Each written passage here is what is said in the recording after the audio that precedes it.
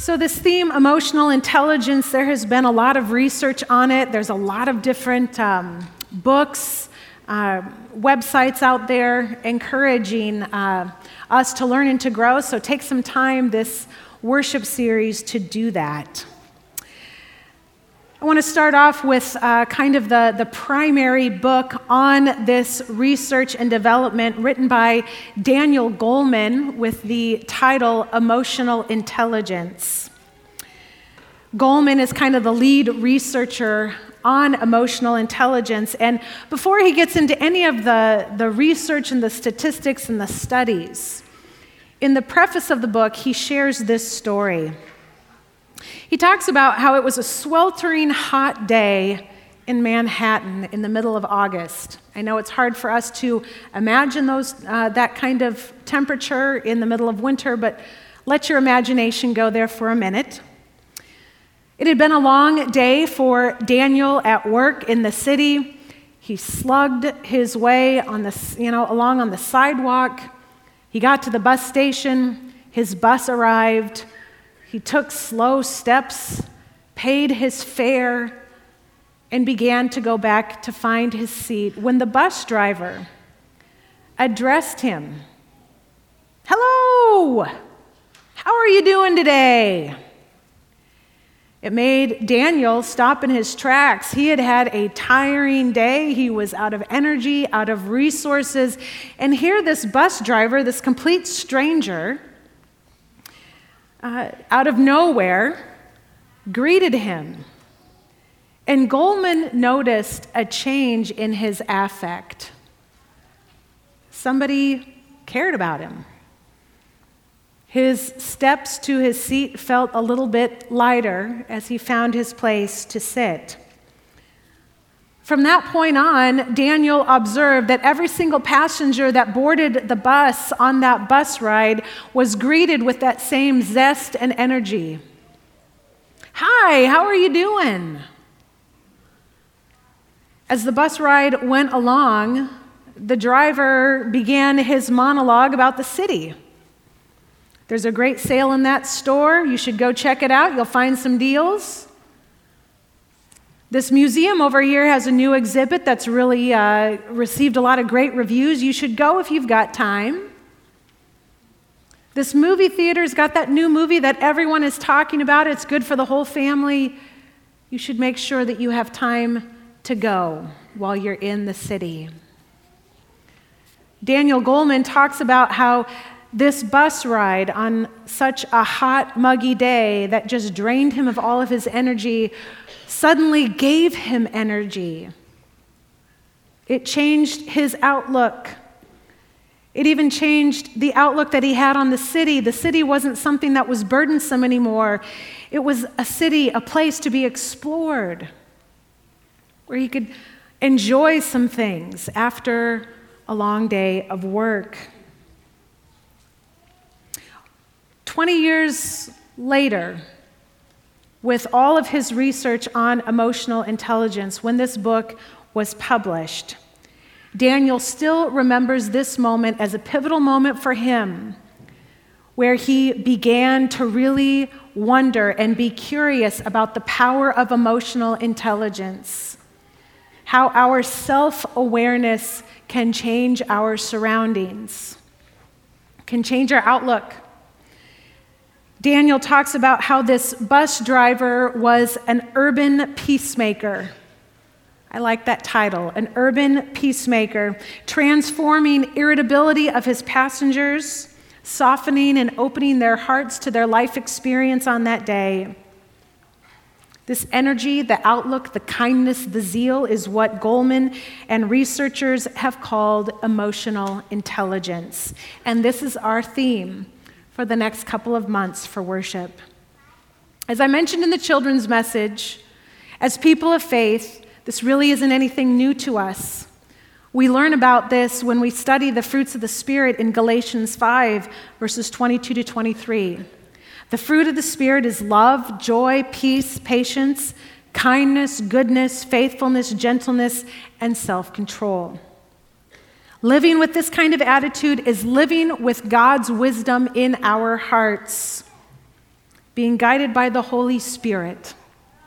Having just come out of the Christmas holiday, emotional intelligence is simply the recognition that God is with us and that in and through the life of Jesus Christ, our lives are changed and transformed. Just like Goldman experienced when he boarded that bus and heard the greeting from that bus driver, so too our lives are transformed when we hear the good news that Jesus Christ is born into our world. It changes not only our affect, it changes our whole lives. The way that we see everything that we experience in our world and in our lives. As we kick off the year 2020, let's remember and focus on this transformation, this life-changing promise that changes who we are inside as we live and work and serve in this world. Let's continue to learn about emotional intelligence in regards to the gospel lesson that we read today. Read with me the passage before you from Matthew 7, verses 1 and 2. Do not judge so that you may not be judged. For the judgment you make, you will be judged, and the measure you give will be the measure that you get. When we study Matthew 7, we also need to study Matthew 5 and 6, along with chapter 7, because these three chapters are actually Jesus' Sermon on the Mount. It was his teaching to his disciples. This is the sermon, the teaching that he gave to those who were closest to him, who desired to follow in his footsteps. Jesus, through this teaching, demonstrates emotional intelligence, the gifts of the Holy Spirit. These verses that we read up to chapter 7, though, are a little bit different.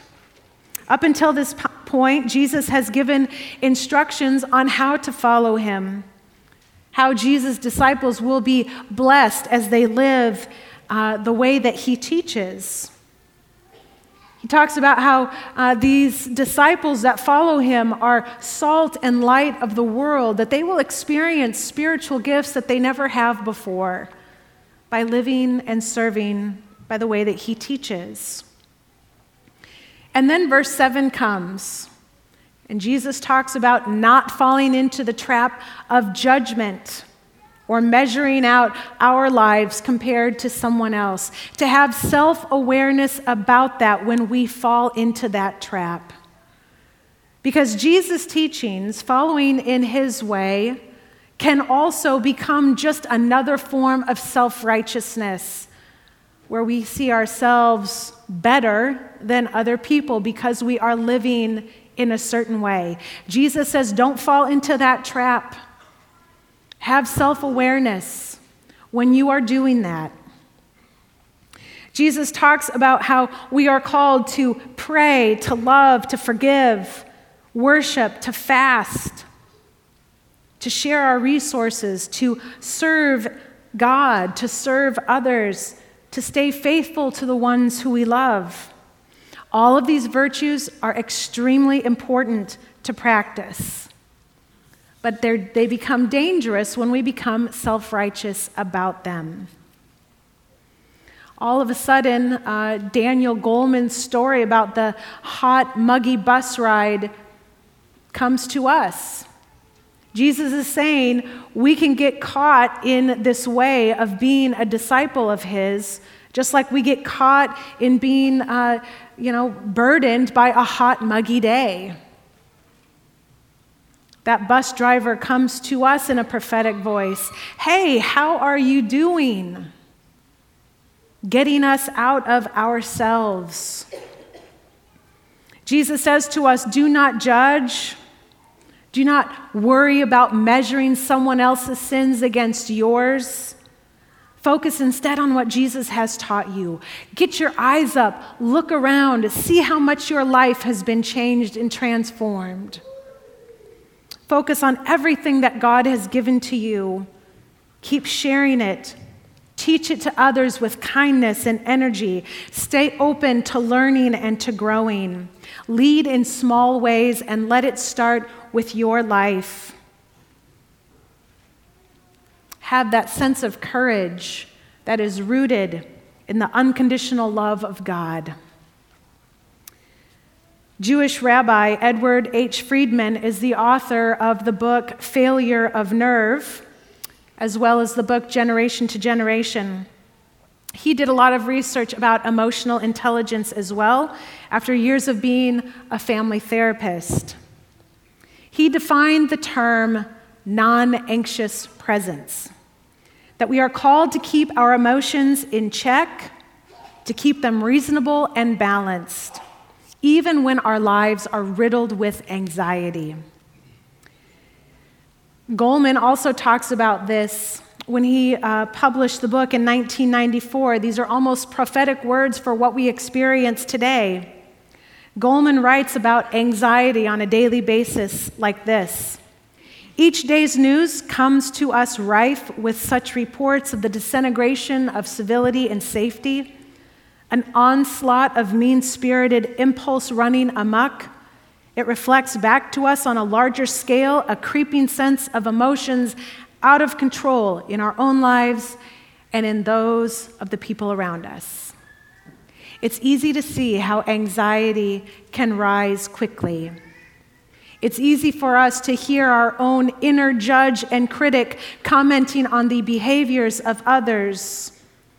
If they would just do it our way, there wouldn't be this problem. Friedman talks about healthy ways to manage this anxiety as a non-anxious presence in the world, and this is what he says. When we are non-anxious, we have the capacity to manage our own natural reactivity. We use knowledge to suppress impulses and to control our automatic responses and reactions. It helps us keep calm for the purpose of reflection and conversation with others. We have the ability to observe what is happening, especially within oneself. We're able to see and to spot our weak moments before we let it influence an already anxious situation. We can tolerate high degrees of uncertainty, frustration, and pain, and we're able to maintain a clear sense of direction. Friedman talks about how being a non-anxious presence in the world is an ideal, and no one is ever going to be perfect in it, but we must strive to make it a personal practice if we are going to have healthy relationships, if we're going to be self-aware in this world. When I was learning these emotional intelligence theories in graduate school, I learned that when we are at our healthiest, we're able to be non-anxious only 70% of the time. Think about that. On our good days, when we're not being judgmental, we can only do this about 70% of the time. And yet it is worth doing because it changes and transforms the way that we are in the world. Focus on that last point. Maintain a clear sense of direction. Ask yourself, where are you headed in 2020? What is this year going to be about? What are you going to give and dedicate your life to? Maintain a clear sense of direction. That is something that we can manage. Not have total, complete control over it, but we can manage and steward it as we live in the world. Hear the call to be the non-anxious presence. Be the one in your circle of community, of family life, of work life, to commit to being calm, reasonable, to communicate well with others. Manage your reactivity, suppress impulsive reactions, stay calm, and think and speak with calmness. Observe your own behaviors and reactions. Tolerate uncertainty and frustration, even pain. Stay focused that Jesus is with you. Keep in mind that there is always enough love and forgiveness and mercy. Learn from your mistakes. Don't just run and hide from them, but take time to reflect on them. Consider, how can you do things better next time? When you fall into criticizing others or cutting off communication with them simply because you disagree, reroute your thoughts and engage with others in empathy, compassion, understanding, and patience. And above all this, remember the fruits of the Spirit that are ours in faith.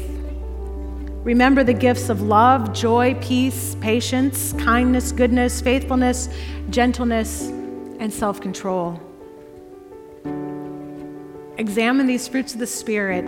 What is going to be your sense of direction for 2020?